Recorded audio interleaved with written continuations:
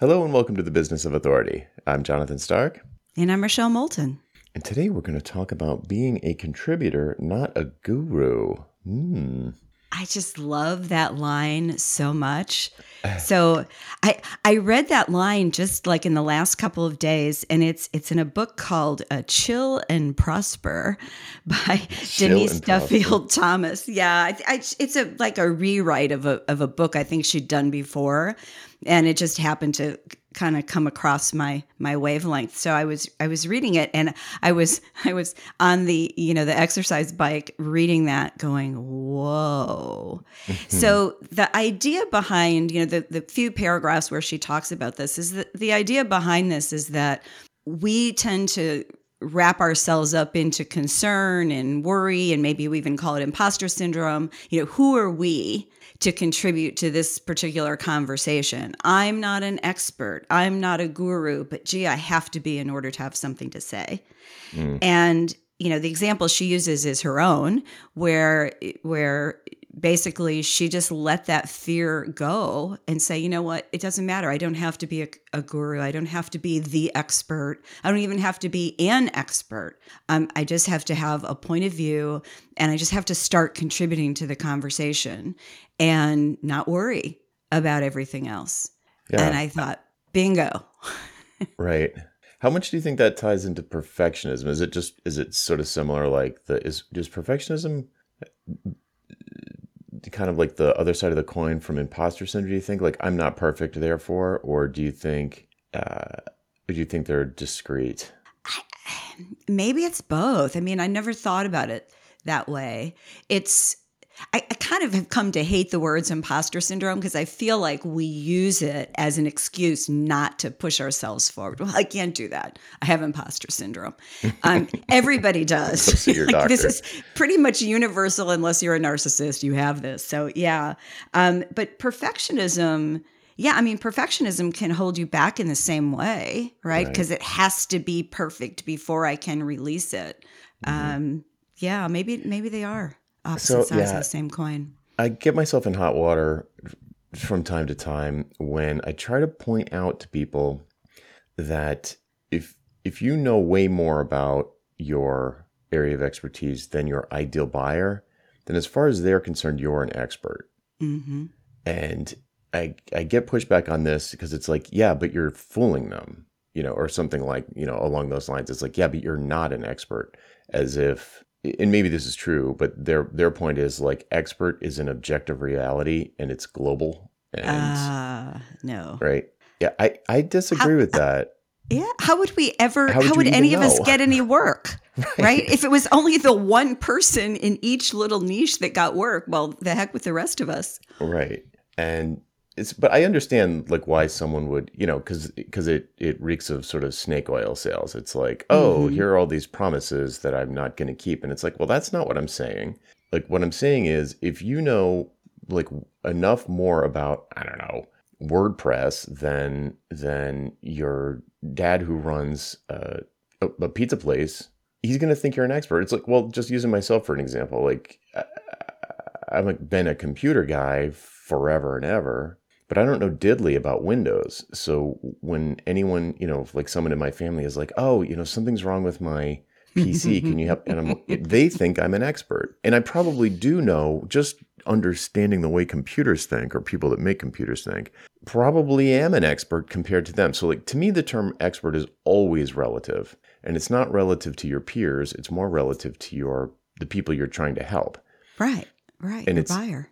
Right. And it's in their head. And so you will never see me recommend to a student that they call themselves an expert. Mm-hmm. I don't do that. Like if someone wants to call you an expert, or if you want to share a quote that the New York Times called you an expert at WordPress or whatever, fine, put that on you. But someone else said it. You didn't say it. Right. So yeah, I'm not saying that no one should call themselves an expert. I mean, I think there's a certain point where maybe you do get to that level of. It's almost like once you hit the authority level, then yeah, you can call yourself an expert, but that's like a level behind you. So you're definitely, right. Like maybe pick someone. Seth Godin is an expert at marketing. I mean, he's in the Hall of Fame for crying out loud. Yeah. He's an authority, but yeah, he could call himself an expert with all due humility. Right. But I bet he doesn't. No, I don't think he does. I think he doesn't like labels like that. But the Mm, other thing I was thinking as you were saying that is that we all have some natural career progression. I'm thinking about when I was a consultant in a big firm in my 20s. I was working with people who were in their 40s and 50s, and they're looking at me going, "You're just a kid. What the heck do you know?"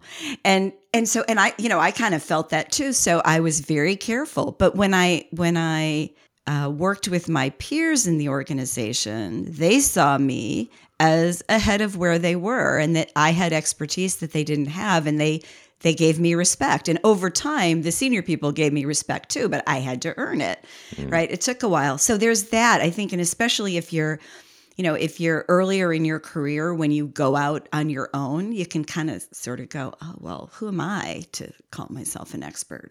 Hmm. Well, you don't have to. You just have to do the work.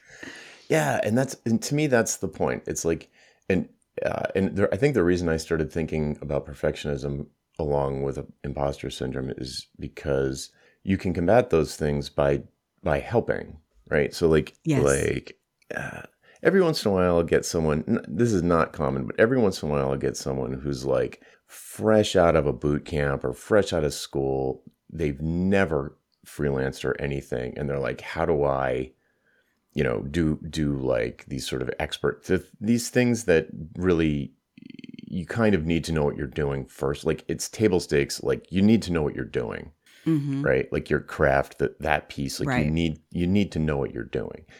But once you do that, a lot of the things we talk about is like, okay, but to get to the next level, it's like, I don't know, things like, building your authority, value pricing, stuff like that. It's like, Mm-hmm. it presumes that you're good at what you do. So, okay, so if you actually are not good at what you do, you're just brand new. Okay, that's one thing. You got to put in some time and get good at your craft at least. But where was I going with that? But along the way, you don't need to start off like, okay, to just say I'm an expert, or like a freelancer that just says, oh, I'm going to start calling myself a consultant because people say they'll pay more for consultants. It's like, no, there's an actual difference.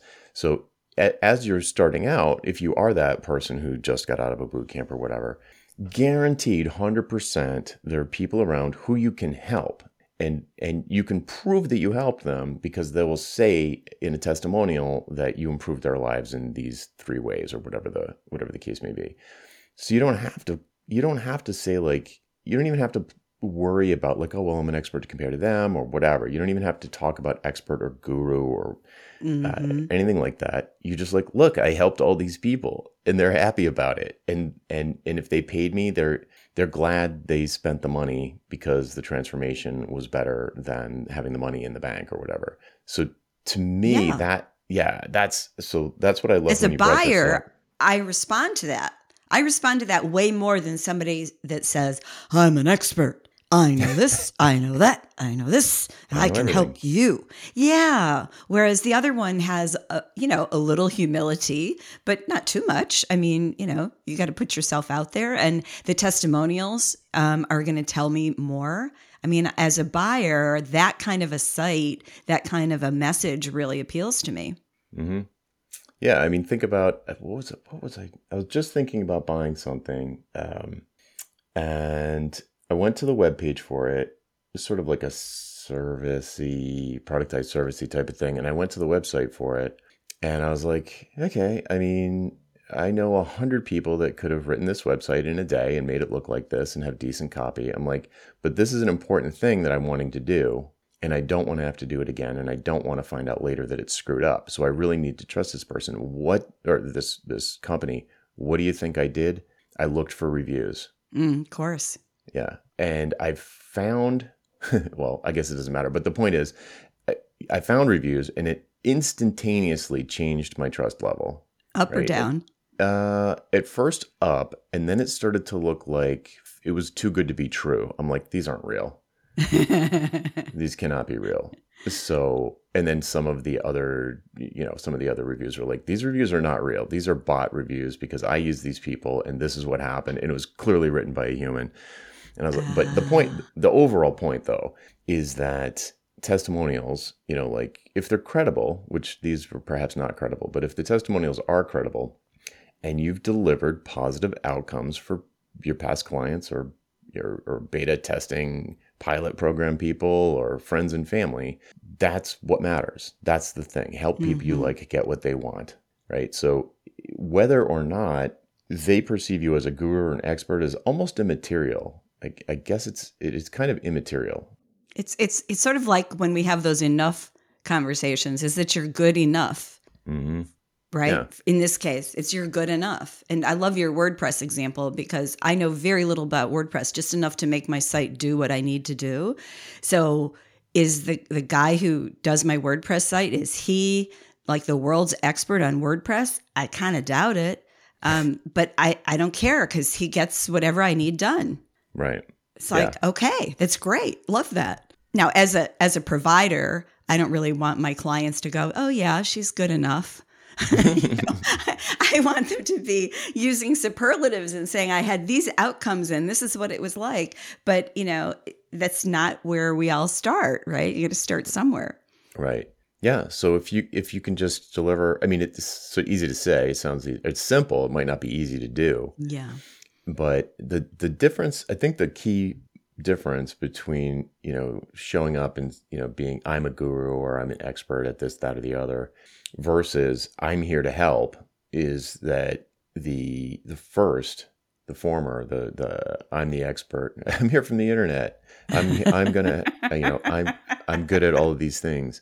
And it's very self-centered, right? Like you Hmm. actually don't know if you can help because you don't know the situation of the person on the other end. So the I'm here to help versus I'm awesome at this is like automatically going to put you in more of a service posture, more of a consultative mode where you're like, okay, I'm confident in like these 3 skills or these 6 skills or whatever, but that doesn't matter. It's not even part of the conversation. The conversation is, what's your situation, client, or person who needs help? What's your situation? Let's see if I can help, right? It's like, that's the sales Hmm. interview. That's the why conversation Yeah. is like, yeah, I'm confident in certain things, but that does not mean you can help the person sitting across the table from you for a variety of reasons. They might not want Yes. the help, Yep. or they might want the help in a particular kind of way that is not the way that you normally deliver it. Exactly. Yeah, they might Oh, want help in a way that you would never do because it's beneath your professional standards. yeah, and those last two, I just want to reiterate, those are so important.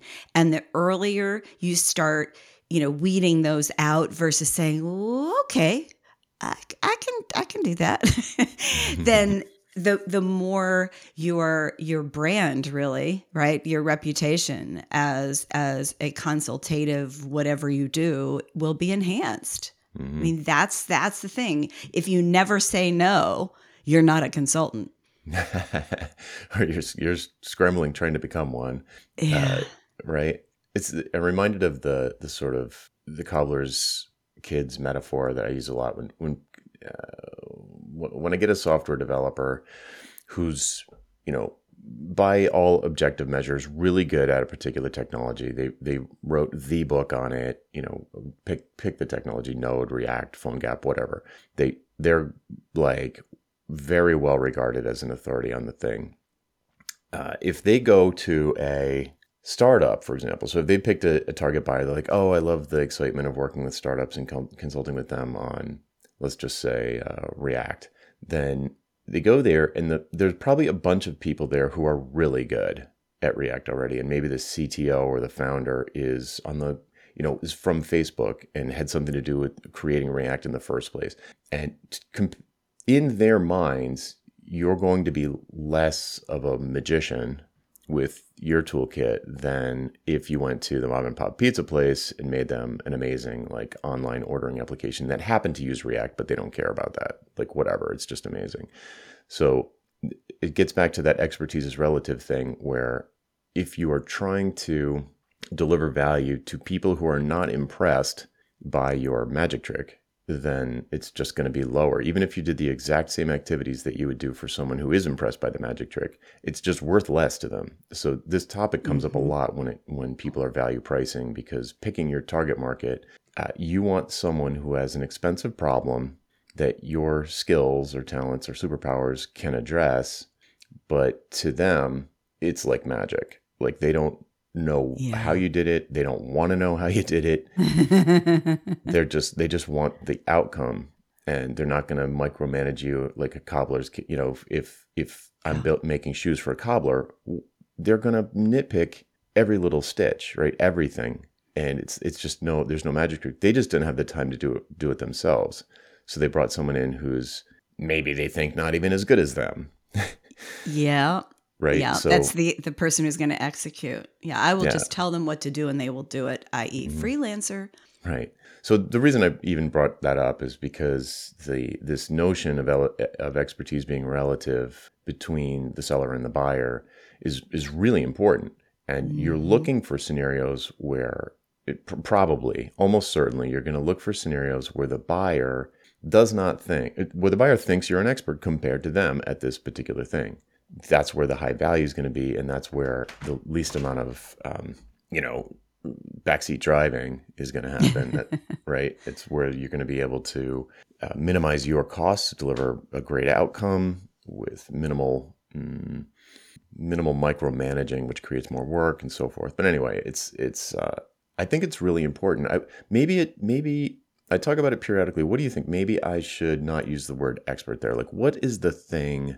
Is there a better word than saying like, oh, well, the buyer thinks I'm an expert, but maybe expert is the wrong word. Do you think there's a different one? There's something rattling around in my head, but it's not the right words for this. But this is how I think about it: that you're the right choice for them, which is not the same as being an expert, because you might be an expert at whatever it is, like a technology, but what they really need, what the client really needs, is someone who, yes, understands the technology. There's not a high value in that. What they love is that when you can ask questions about their organization and how they're going to use this technology and what areas of the organization does it touch and what kinds of issues do we have to talk about, like something bigger than just technology.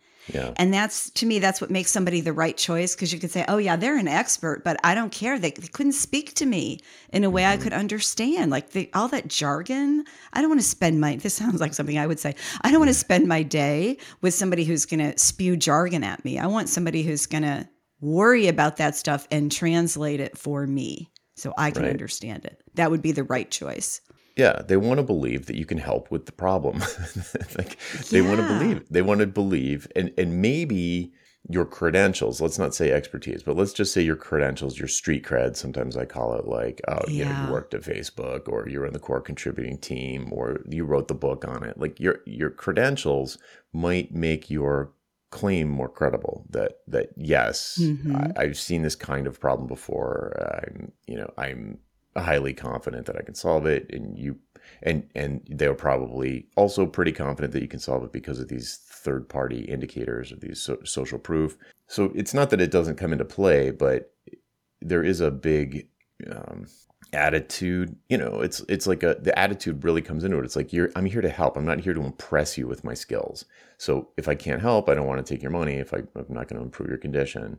It kind of reminds me of like a doctor with an absolutely atrocious bedside manner. But they're really, I mean, they're a doctor. Like they're good at what they do. They pass all the exams. They maybe even produce good results. But if they're super pompous, right, it's just annoying. Yeah. Right. So they're not there to help. They're there to pump themselves up or increase their status or, I don't know, whatever. Oh, that used to define so many of my early client meetings in the big firm, because where I was managing the client relationship and they would indicate some kind of a problem, right? So I'd bring in the A team for whatever that problem was. And so they were typically highly specialized. They were very impressive if you get them to talk about their thing. But in a new business meeting, the good ones would ask questions and it was great. But some were so technical, it was all about showing how much they knew. And those meetings were like, fingernails on a chalkboard. It just, Yeah. you could see if they just bothered to look at the client, they Yeah. could see the client was not happy. But Right. yeah, it's the motivation. I'm here to help is very different than I'm here to show you how much I know and how special I am. Yeah. Yeah, Yeah. very different. Kind of reminded of Flawless Consulting by Yeah. Peter Block, right? It's like that thing where I don't remember the terms, maybe you do, but he's like that sort of like superhero consultant who swoops in, gives the client all the answers, and they're right. Like they might be technically accurate, but the delivery system wasn't effective to get the medicine to where it needed to go. Right. Yeah. So Yeah. it's like, Here's the bottle. But I forgot to tell you, you actually have to put it in a spoon and swallow it 4 times a day. right. And they're just not enrolled. They're not enrolled in their own therapy. So it's just not going Yeah. to stick. So, a more, if it's funny because when I was reading the book, I was like, wow, I never did this because it feels less efficient, but it's the thing that actually works. So is it really less efficient? Yeah. Right? It is less efficient in the sense of it's more time, right? For you to engage people, it takes time. It takes more of your time, takes more of their time. It adds to the timeline of whatever it is that you're doing. But in the end, it is what will make it stick for them. Yeah. It's the thing that'll get the testimonial instead of the 3-ring binder on the shelf. Yeah. Or that what we used to say is show up and throw up, right? They just, I know this, I know this, I know this. Exactly. Yeah. Exactly. Yeah.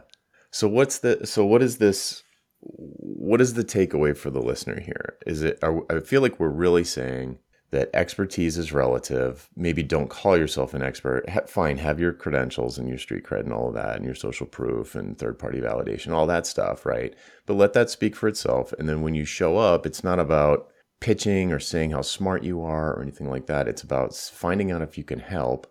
And if you're, I try not to use the word expertise, but if your qualifications are sufficiently bigger, higher than the clients, then they're going to see you as an expert. So it's fine. You know what I mean? Like they're going to see that you can help. I don't know. That was clumsy, but I'm trying to wrap it into something like a takeaway or something. Well, I think there is another layer to this. And the other layer is not about clients so much, but about other people in the space. So I've heard this a lot where somebody says, well, I have this take on X, right? My area of expertise, but these other 3 people are the gurus in the field. So who am I to contribute to this conversation other than just asking the gurus questions to clarify their point of view? Mm-hmm. And I just love this idea that, well, I can still contribute to this conversation. I have a voice. I have a way that I want to interact, whether that's your blogging, emails, podcasting, videos, whatever you're doing. And I think the other piece of this message is, at least for me, is not to silence yourself because you think you're not a guru yet, right? Or that you don't have a comparable level of expertise with somebody else. That doesn't mean you don't have plenty of value to add to the conversation. So I just feel like it takes the pressure off of having to be perfect, having to be right, having to be super smart all the time, and just contributing. And I'm talking about public discourse now. You're contributing to that conversation. And, you're gonna start getting people responding to you, and you have an absolute right. And maybe we would even say obligation, right, for your area of expertise to contribute to the conversation about it. Yeah. And I feel like most of the books I've written, if not all, my favorite kind of book to write is for beginners. I love opening up the door to the beginner's mind, and like giving them that sort of training wheels kind of version of something like really complex. But don't worry about all that, dear reader. All you need to know is this to get yourself started. To get yourself. And in my head, I'm like, and you're going to get hooked because it's amazing. right? So it's sort of like 80-20 rule. It's sort of utilitarian. It's very pragmatic. There's a lot of hand waviness over those super subtle, nuanced stuff, but that would overwhelm them in like right out of the gate if you went crazy with it. And so here's the point, like for that audience, for the reader that you chose to write for, the reader, the kind of reader who you want to help, you are going to help, right? Like it's not about, I don't know where I read this, but I love this quote. You don't need to show up and teach them everything you know. You just need to teach them the thing that they need now. Like what is the thing that's going to help them take the next step? And whenever I'm working with someone who's writing a book, especially if it's their first book, they want to write the 800-page Bible on everything they've learned in 15 years about either software development or marketing or pricing or positioning or any, they just like want to write the be all end all tome on the thing. And I'm like, well, who's the reader for that? And they're kind of like, it's the book I wish I had, when I started. Right. It's like, really? Is that really the book you wish you had? Or would you rather have a 120-page book that gets you from point A to point B if, for anybody who's at that particular point A? So, take a topic like pricing. Good Lord. I mean, or marketing. I mean, come on. Sales. You are not the world expert. You're not. Like, there's no way. But if you pick, air quotes, a buyer who knows like nothing about it and maybe even despises the existing authorities or the way the existing authorities write, or everything seems outdated, or they can't translate it into this time period or into their industry, you don't need to be the world's greatest pricing expert to be able to teach a bunch of people who have never even thought about it what the basic principles are and how they can actually get a little better. You know what I mean? So it's like you've written the book. Does that make you an expert? Well, I think writing a book makes you a lot better at your area of expertise. The process of going through it really makes you think things through. But what's really important is that the reader is glad they read the book. Right? Like that's the definition of a good book. Right? So, I'm so glad I read that. Why? Not because it was the be-all, end-all 800-page tome on marketing, but because I got a bunch of, I got a new worldview, or I'm starting to understand the mind shift. I've got a bunch of action items, little tactics that I can do. I understand the strategy. It's like little basic stuff. Nuggets. And yeah, nuggets. It's like Mike Michalowicz's book, Profit First. In the reviews, there are people who are like CPAs some people. I mean, he's got like 5,000 5-star reviews. It's a good book for a particular person. When I see reviews on that book that are like, oh, this is more work than it needs to be. Just use your P&L. It's all right there. And it's like, okay, but you're not the target reader. It's the total cobbler's kids thing. Yeah. It's like, this isn't for you. So no wonder you think it's, I don't know, oversimplified or over like too much work. It's not complex, but it's like, it's a fair amount of setting up accounts, for example. And I remember reading one, the CPA was like, you don't need to set up all those accounts. You don't need to call the bank. You don't need to do that. You can just tell your accountant to do this and that, and just send you a P&L. And it's like, you're missing the whole point. The whole point is I'm not going to call my accountant. I don't know how to run my P&L. I don't even have to log in for QuickBooks. Right. This book is not for you. Right. So I could imagine someone saying like, Mike Michalowicz is not an expert at business finance or whatever you'd say the topic of that book is, because it's too watered down or it's too primary colors or something like that. And it's like, it's not about that. You know what I mean? It's not about that. It's about delivering a good result. But the flip side of that is, should Michalowicz not have written that book because he wasn't a CPA? No, I mean, I don't know. We didn't talk about that in our interview with him. I don't know if he had any misgivings about it. I kind of doubt it because it wasn't his first book. But that would be an example. Why do I have to be a CPA in order to write a book about how businesses can think differently about their profits? Mm-hmm. And that's what we're talking about here. It's like not getting wrapped up in that guru thing. Like, look at all the money books that are written by people who are not CFPs, certified financial planners. I mean, probably more have been written by non-CFPs than CFPs. Right. It's your life experience and, all the things that you said about targeting your reader and what are the nuggets that you you want to give to them through the Hmm. course of a book. But it doesn't have to be a book. It could just be that you write blogs, you write emails, you talk about these things. And, at some point, perhaps you create the book, but you're maybe not starting there. The Hmm. important thing is to speak up, to start to contribute versus waiting until you feel like you're a guru, because it's like chicken and egg. You're not going to be a guru, quote unquote. I really do not like that word, but you're not going to be a guru if you've never shared anything to be Yeah. critiqued, right? Right.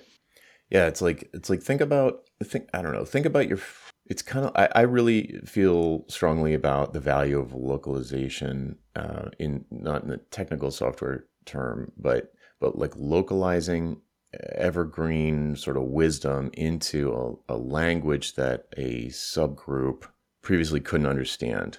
So, I mean, you could take it literally, like, I don't know, like the Book of Five Rings or The Art of War by Sun Tzu. It's like you don't have to be the world's expert on Chinese or war to create value for people by translating that book into another language so someone else can read it. You know what I'm saying? Like, you're contributing, you're helping. It's like Yeah. someone one time emailed me and was like, "Can I translate Hour the Billing is Nuts into French? You can have it when I'm done. I want to translate it into French." And I was like, "Sure." Was this Have person at like it. the best French translator in the English to French translator in the world? I have no idea. I can't read it. Did I look around? No, I've never had anyone complain. But it's like, it's a contribution. The person didn't need to be the world's greatest. They helped. I had to mute myself for a sneeze there. Yikes. So I was anyway, wondering what happened. yeah, it's probably not the greatest analogy to what we're talking about here, but you're unlocking the idea of unlocking the door to a body of knowledge for a group of people who are locked out, to me, is massively valuable. And it doesn't require that you're like the world's greatest expert. It requires that you understand the group of people who are locked out. Like, that's the key. And if you can take and you're like, okay, hey, everybody from this group that I'm in, let's use me as an example. Here, I'm a software developer. Marketing's BS. And then at some point, I'm like, maybe marketing's not BS. And so I went and tried to unlock that door. And then once I got through it, I was like, dudes, there's some cool stuff over here. I know you hate it. I know you can't stand any of this stuff, but there's some nuggets of gold in here. And, I spent a lot of time trying to use terms that, or, make the medicine go down, to help people, and connecting their worries, fears, nightmares, their expensive problems to these things they've heard of, but have always just rejected out of hand, unexamined. And it's like, hey, sick of that feast famine cycle? I've got news for you. So Yeah. anyway, it doesn't make me an expert at all. But I really like the way you use the words locked out, because it can be locked out of a particular piece of knowledge, like the English to French translation. It can also be locked out because of what gender you are, or what ethnicity you are, or what country you come from. There's all Mm-hmm. sorts of ways to be locked out. And the reason that just really hit me is that gives you so many different potential audiences. So you could be doing exactly what Jonathan is doing, right? You could do, pretty much everything, but if you're designing it for a completely different audience, what you say is not going to look like what Jonathan says, Mm-hmm. right? You're going to adjust it for your audience. So it's another way that you're never going to look like anybody else, but you are still contributing to the conversation around your expertise. And on the quasi-selling side, you're also contributing to the growth of your clients, or the outcomes that you're producing. So it's both in your realm of expertise, if I can use that word now, and the work that you're doing directly with clients. It's both. Yeah, right. And you will get better through doing it. Like, Yeah. right? It's like, but it's just not the focus. The focus is turning on the light bulb or unlocking that door. And Yeah. whether it's sales or a workshop or a book or any of that stuff. And you can do that today, right? Like, if the audience doesn't know more about the subject than you, and if they are in the dark or locked out, and you know how to change that, then you're kind of like an expert of that. You're kind of like an expert of translating this information into a format that they can understand and actually, produce changes, like they'll actually take action, But yeah, so you could think of it. Sometimes I get a little wrapped around the axle when I'm talking about the difference between specialization and niching down. And it's like, there is this sort of, asymptotically approaching infinity where your specialization becomes solving a problem, and the problem is only it's almost like it's like what do you specialize in? I specialize in helping software developers make more money in less time without working more hours. And it's like, that's not a specialization you know what I mean? It's like specializing on a expensive problem it almost gets weird. It's like, because I usually use the word specialization around your discipline, like, business coach or React developer or whatever, branding consultant. The horizontal. Right. But it can start to flip at a certain point where all you do is solve like a particular problem. And then it's like, there's no discipline. It's like you're the ultimate generalist in a way, because you do whatever you need to do to solve that problem. It becomes a different. Yes, that's a high level consultant, right? Because you come in with your original technical knowledge, and you've learned and you've created this bag of tricks of all these other things, like the questions you ask. Do you do interviews with the employees at the organization? Who do you talk to? Who is part of the solution? Who do you engage? At what point do you engage them? All those things, and we learn those. We don't walk in knowing all that. We learn a little bit more with every project we do. Hopefully, yeah, hopefully, right? Yeah. It's wild. Love it. Yeah. All right. So you're all gurus now. Well, when I suggested this topic, I had this momentary hesitation, because I feel like a lot of our message has been, become the guru, become the authority. But it's not, it doesn't happen in one step. And I just think it's really important to be contributing, to be doing something on a regular basis. And I just think it just takes a lot of pressure off to just think about it in terms of contributing. Yeah, certainly on the way. But I get what you're saying, and I get the hesitation. But to me, an authority is a recognized expert. And the word recognized is very important there. It's not like an authority isn't just an expert. It's a bunch of people perceive you as an expert at this area of, let's call it focus, your area of focus. Why do they think that? They think that because you've been helping them, right? So it's a recognized expert versus an expert who's just like, just knows their thing, but no one knows that they know it. To me, it's that recognition. It exists in other people. The expertise label exists in other people, not in you. So if you don't feel like you have that expert label existing in you, like you wouldn't label yourself that way, not a problem. That is not a problem. Yeah. Mic drop. Yeah. This is all, to me, this is all like, it's like reputational marketing is kind of what we're talking about. So it's like your brand. Your brand isn't what you say it is. It's what other people say it is, and especially your target market. So the key is to have these conversations, to contribute to the conversation. And it happens over time, and it will lead you, if you do some of the other things that we talk about on the show, it will lead you to authority if that's the path that you want to go. Mm-hmm. Yeah. Cool. Love it. Nailed it.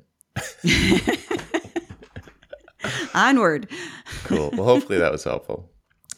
All right, folks, that's it for this week. I'm Jonathan Stark. And I'm Rochelle Moulton. And we hope you join us again next time for the Business of Authority. Bye. Bye-bye.